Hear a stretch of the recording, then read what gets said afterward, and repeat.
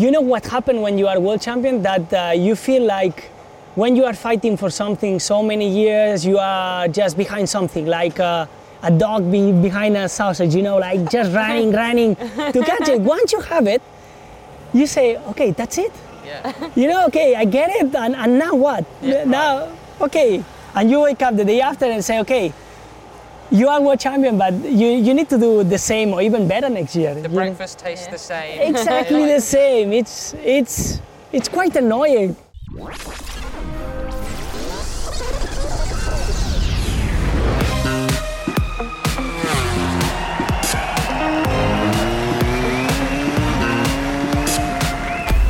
Welcome to Last on the Brakes, the MotoGP podcast. This week, not sure if you can tell from behind us, from Mazzano once again as we return for the Emilia-Romagna GP, and with Pol Espargaro. The Polcast, as his press officer called it. No, he is the press officer, Harry Lloyd called it that, not us. But yes, we have Pol Espargaro with us. First time speaking to Pol Espargaro. Of course, you might remember we spoke to Aleix back in Jerez. So if you haven't watched that episode, go back and watch it, because I think, like as we always do, we started with Pol's origin story, but we heard more of a full story from that, I think, from Aleix. Yep, and if you do prefer the audio format, go and listen to it. Yeah. I'll advocate for that one. Yes, please do go and listen to the audio format if you, for whatever reason, can't cope with masks. So yeah, obviously, interesting guy, really interesting new challenge this year, but it's not just about, so how was your first season with Repsol Honda? A little bit about his backstory and career, but also about those big decisions, how you make them, what made him take the decision to go to KTM, what made him take the decision to go to Repsol Honda.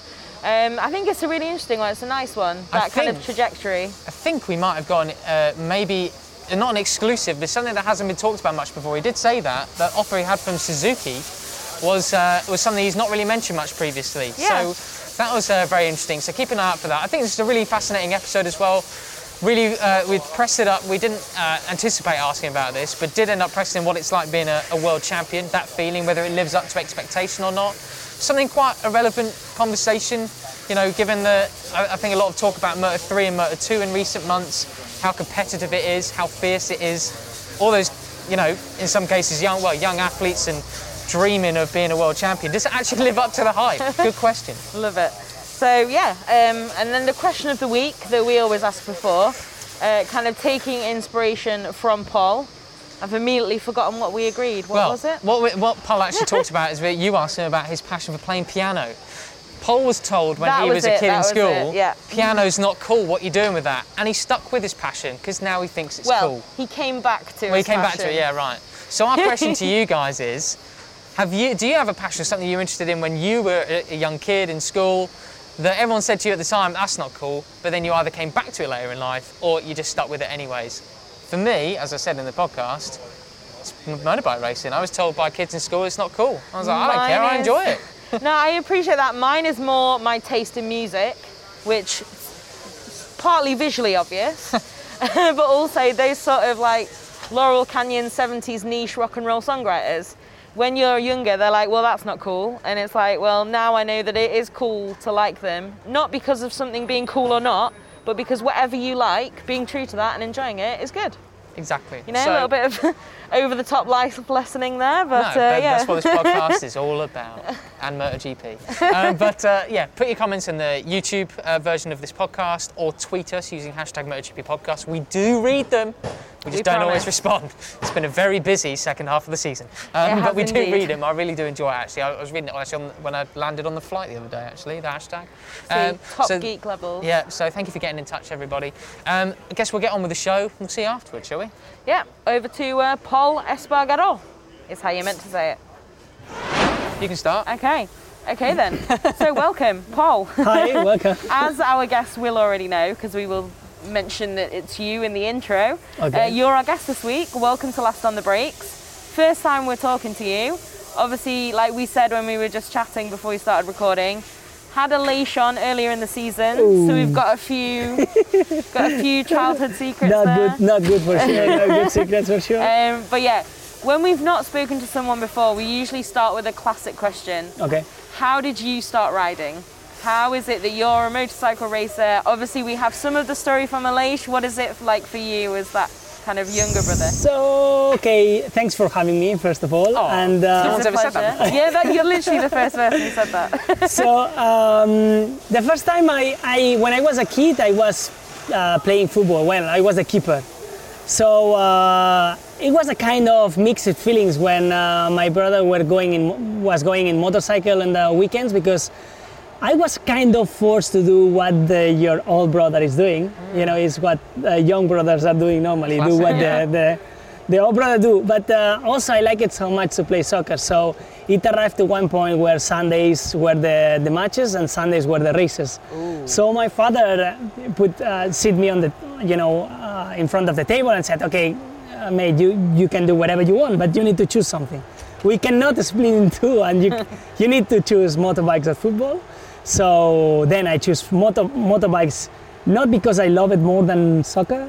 It was because my old brother was racing. Okay. So that's why I'm here. And you wanted to beat him already, or? No, I was just trying to copy, just to be part of the family, you know, having fun on the weekends together. Yeah. I was going to say, I guess when it is your brother, also like your whole family will be involved in his racing. Yeah. And then it becomes like this family activity. Was it that kind of, did you have those good vibes, like everyone kind of racing together, to use a Dorna tagline? Yeah, I mean, at the end about this family, I felt a little bit sorry sometimes with my sister, you know, because we were going on racing with my brother, my father. Sometimes my mother was coming and my sister was staying with my grandfathers, because she was very, very, very young. She's a couple of years younger than me. So we were racing like in Europe, or even going outside Europe with 15 years old already. And my sister needed to stay at home, and we're like a kind of a split family, and I was feeling a little bit bad for it. But it was nice, you know, to travel with your family at least around Spain when we were very young. And sometimes they were coming in Europe, and this was very, very nice. That time your dad sat you down and said you need to make a choice. Did racing and riding motorbikes become more serious from that point? Not really. I started to realize motorbike was serious in the age of, I think, 13 years old. Till that moment, I was not feeling the pressure or anything. I was just having fun on a motorbike. The problem is 13, 14 years old, I was doing the Spanish Championship. And in that moment, the teams in the Spanish Championship, they are professional. And you can feel how much everything costs. Yeah. You know, the motorbikes, the mechanics. You know, because mechanics are talking about salaries. And you know something is going around. And then you start to feel, come on, if I destroy the bike, how much costs the bike? How much it costs this if I crash? And then in that moment you realize there is a lot of money going on in this job, and then you start to feel that it's not just a funny thing. Yeah. It's starting to be a job, and then the pressure comes. Still enjoyment though? Yeah, it's different kind of enjoying, but it becomes more serious for sure. So, okay, that's an interesting one. So then obviously, if it felt more serious, then you decided to turn professional, make it your career. You've had quite a different path to Aleix where you are now, so then it's not quite the same, all moving around together, doing the same stuff on the same path. What was the biggest influence on where you've gone to get to where you are now, or to get to MotoGP first? Yeah, it was very, very different ways of going into the MotoGP. I mean, there is different ways to arrive to MotoGP. There is guys which they have been alone in one team and their career is super smooth, and you can see in the results. And then there is guys like me that I've been changing the team, but I've been, I think, quite lucky with the places I've been, and I could be world champion in a good team like Pons. And then there is my brother, which has been going like boom, going up and down, going in the Spanish Championship, stopping in the middle of his sports career, then going straight away super young to MotoGP. You know, my brother has been difficult career, and I feel very lucky with this, because when we were young, especially, I was using always super good brands of helmets, and like leather suit. Always I've been in the top manufacturers of leather suit, and my brother were just catching what they were offering to him. And sometimes I felt a little bit sorry about this, and I felt not good with this. But I think my brother is true image of a guy that had been fighting a lot for his dream, and he achieved it. So I think he should be super proud of it, because his sports career has been super up and down, and finally he have a good stability now in MotoGP, doing great results, so he deserves it. I don't want to turn this conversation into Pol and Aleix because it's about you, but that does intrigue me, because obviously he's so active on social media, and like he always talks about, I want to show people that I enjoy my life. It sounds to me like maybe that attitude now has come from the fact that he really had to graft and work super hard and scrap his way through to get here, like not having the right, top manufacturers of leathers and helmets. Is that why he's so positive now, do you think? Yeah, I mean, Aleix is a guy where he like controversials, he like polemics. It's... Don't know what you mean. Yeah, it's like, I do not enjoy with this. Yeah. I don't suffer with the criticism of the people. I arrive to one level which I cannot suffer with this, because I would not be racing in MotoGP, but I try to avoid them, My brother likes it. He get pumped with it. He get pumped when the people is saying you are a bad rider, or you will arrive nowhere, or he need actually this, know. And then in the social networks, he's super open, he's super wide, and this makes you make a lot of mistakes, like putting things on social networks that you should not put, or that it's going to be controversial and people will not like it. And sometimes as you get good feedbacks, you can get super bad feedbacks, and that's why I try to stay a little bit more away especially on my private life. But he's fully open, and he can handle these moments super good. He actually like it. So it's in this parameter we are super different. I quite like the contrast there. It's cool. Well, I mean, this is what we want. We want different characters. We want to see like who you each are, and if that is someone who's like, no, you're wrong, that's great, and if you're like, no. But you actually, speaking of social media, something I didn't put in here, playing the piano. Yeah. You've posted a few of those recently. It seems to me anyway, like I've always followed you obviously, but kind of out of nowhere this year you seem to have posted a few more videos of that. Is it something you've been learning for a long time, or is it like a new... I mean, I play quite a lot piano, but I'm super shy with it. I mean, I'm not able to play piano in front of people. Like, I start to shake and I start to get super nervous. I don't know why, but... MotoGP rider gets stage fright, isn't it? No, but even playing in front of my wife, I get super nervous. I don't know why, but... And I bet she loves that. She loves that. Maybe because I feel I do not control the situations as I normally do in the other situations of my life. So that makes me feel super scared. And I normally do not post anything on Instagram about my private life, but sometimes I feel so relaxed when I'm playing piano or listening music, and that I say, why not? Just I don't care if it's good or bad, but I just record it,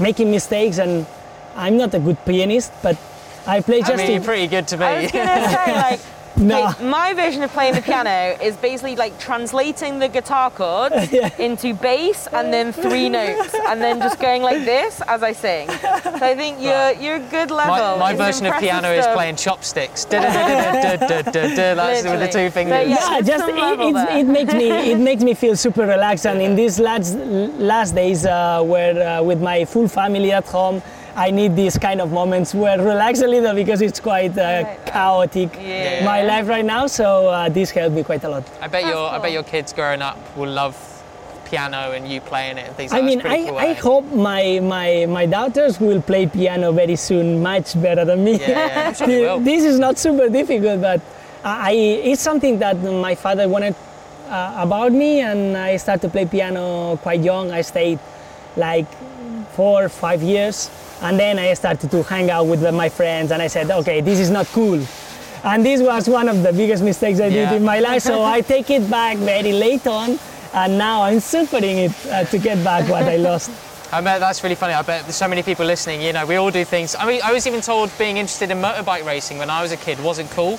you know, and I love going to motorbike races all my life, British superbikes, ever since I was 4 years old.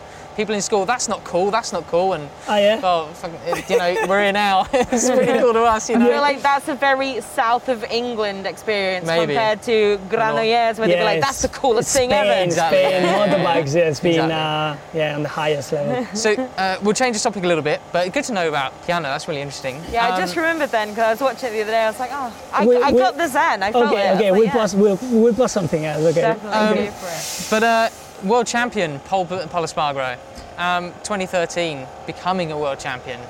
That's pretty cool. Yeah, that's. What's that like? that was good, but it was good because I suffered so much that year. If you ask me which are the best year of your career, just enjoying riding and having fun, I would not tell you 2013. I would tell you the year before, 2012.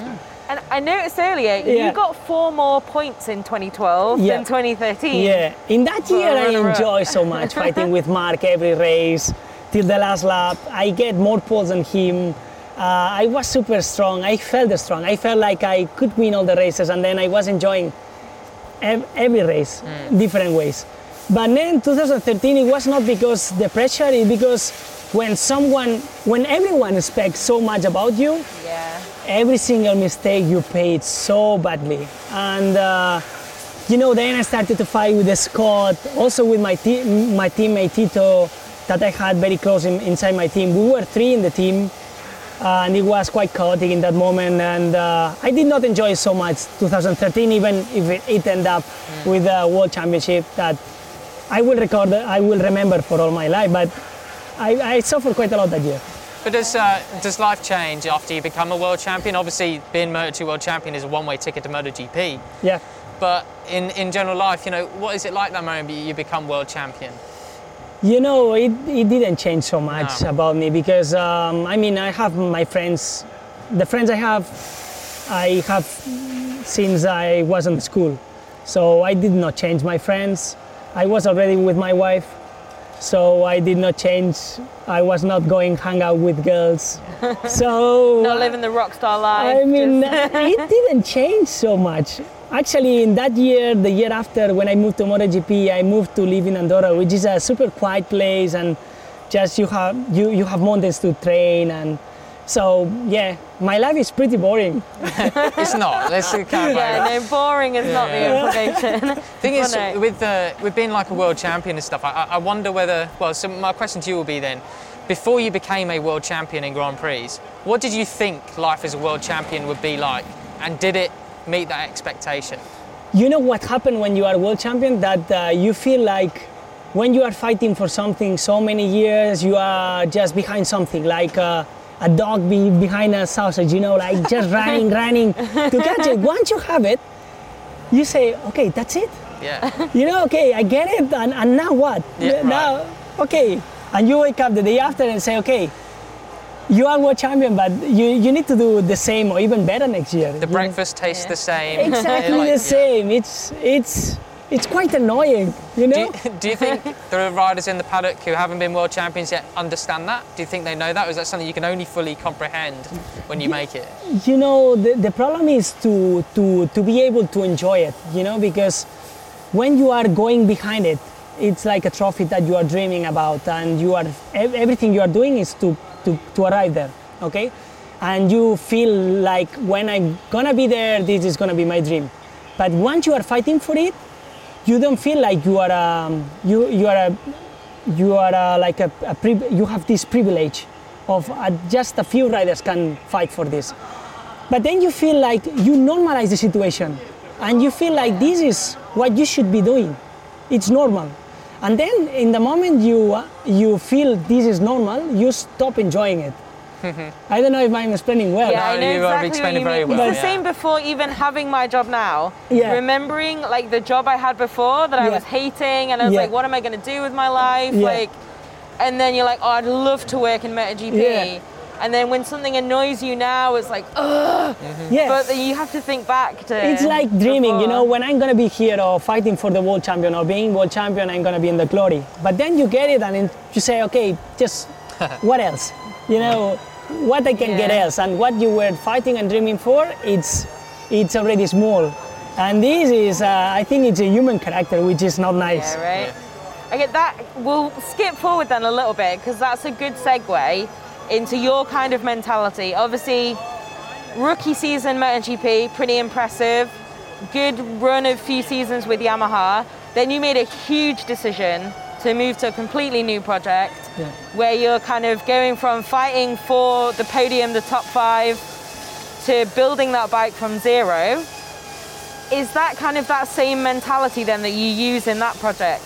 Because you know, like, okay, I've got the World Championship, I've got this, now let's the next thing.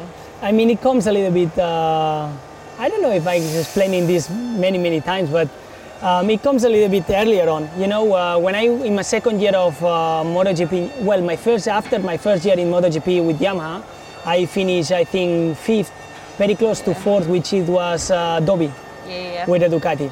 And then in that year, it was the year that Suzuki was coming into the World Championship. And I had the offer. I mean, we were talking with them, and I had some promises from Yamaha and some talking about, imagine, the retirement of Valentino Rossi. And in that moment, I said, after my first year being almost in the top, well, I've been in the top 5, they were saying, okay, just wait, because maybe you're going to be in the factory team. Then second year, it was not as good in Yamaha. I had super amp, I needed to make surgery in the middle. I was in Suzuki Tower racing, and it was not a great year. And then I saw as Suzuki started to make an amazing results very fast. And in that moment I said, okay, you did the wrong choice. You know, you should move. When you had the opportunity, when you were strong, you should move this to a new factory, because being a factory rider in MotoGP is important, to learn and to grow as a rider. It teaches you many things. And then I said to myself, when a new factory is going to come into the MotoGP, I'm going to catch it. Wow. Sure, I'm going to catch it.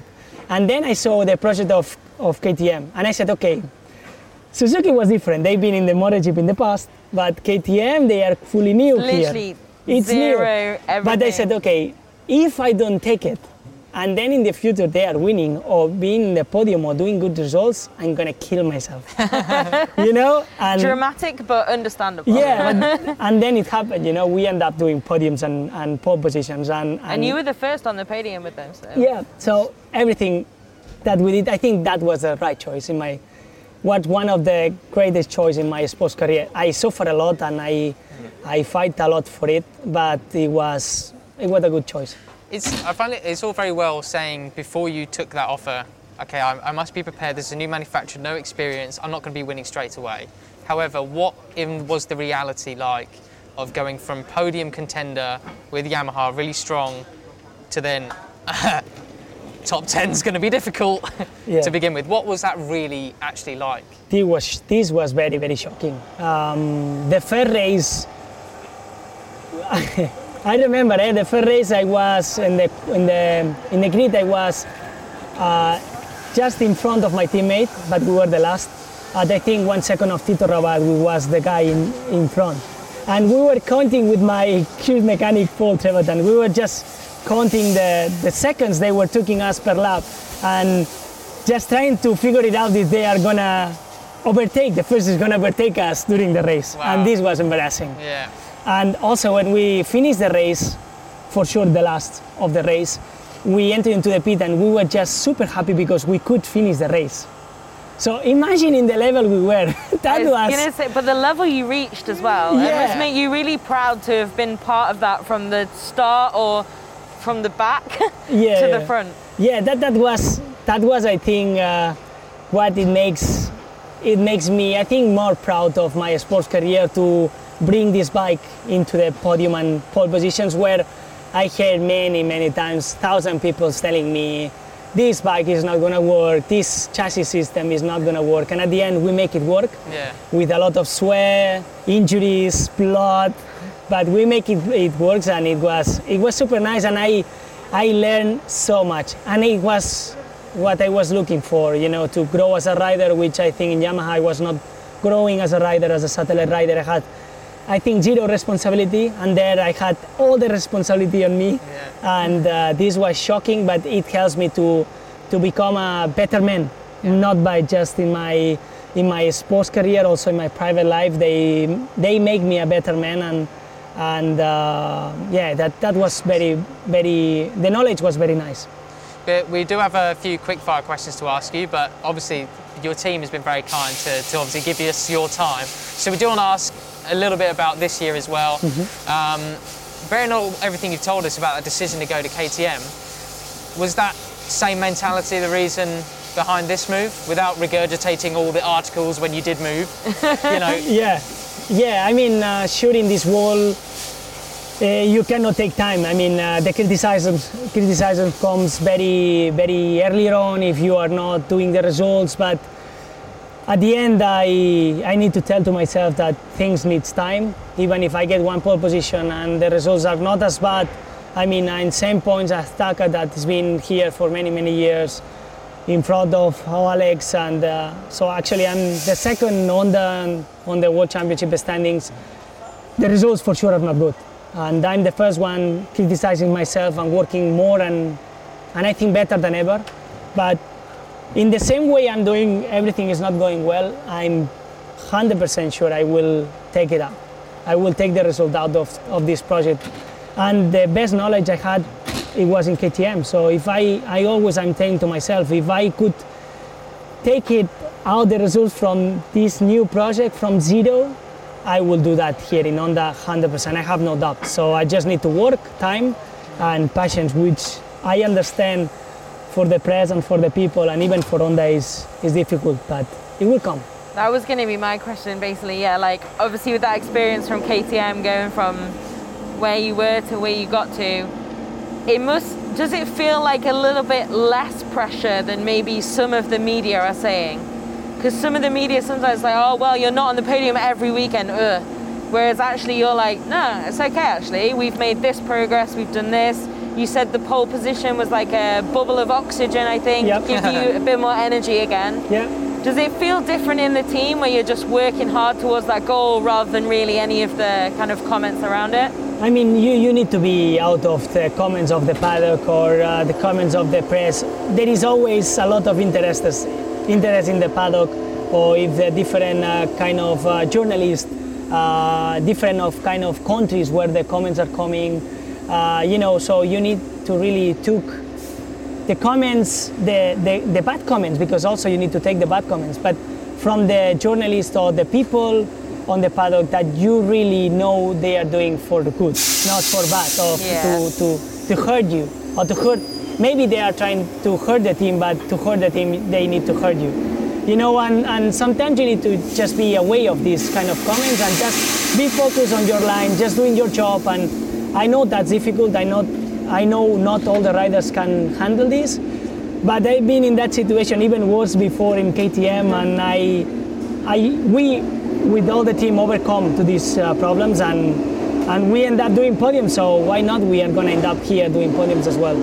That's awesome. That's really good. Yeah. Should we move on to quick fires? Let's do it. I'll put you on the ticket. I'll go. So the first one, which three people, that's your team as well, isn't it, making the noise? Terrible. Yeah. We have the open door in the pit box, it's amazing. So if you could invite three people, dead or alive, from any time in history to a dinner party, who would you choose? On a MotoGP? Anyone in the world. Anyone? Wow. Anyone at all. This is a question that I really need to think about. Okay. This is why we ask it first, in case you need a little bit of time. If you want to think about that, we can ask you the second question, okay? Okay. So the second question is from Matt Polanski. Which track, not on the calendar at the moment, would you like to go to?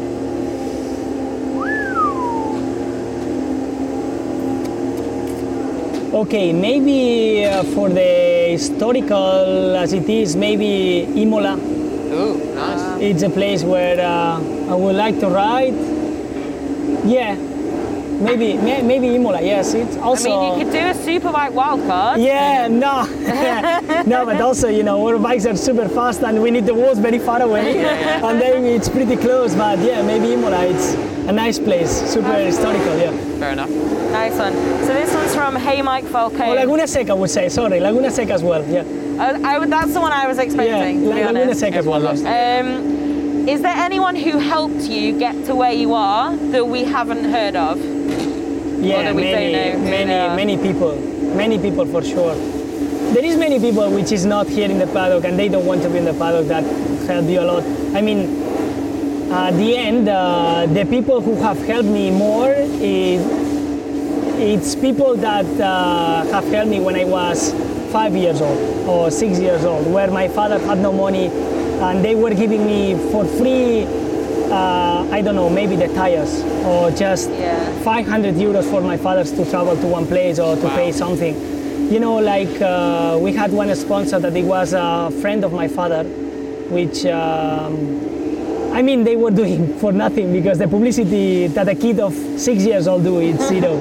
So they were doing just from friendship, and they were not rich, but they were doing that. And these kind of people, for sure, will never appear in nowhere. Yeah. But these the little things behind the exactly, scenes. yeah, especially the beginning of our sport career. Fair enough.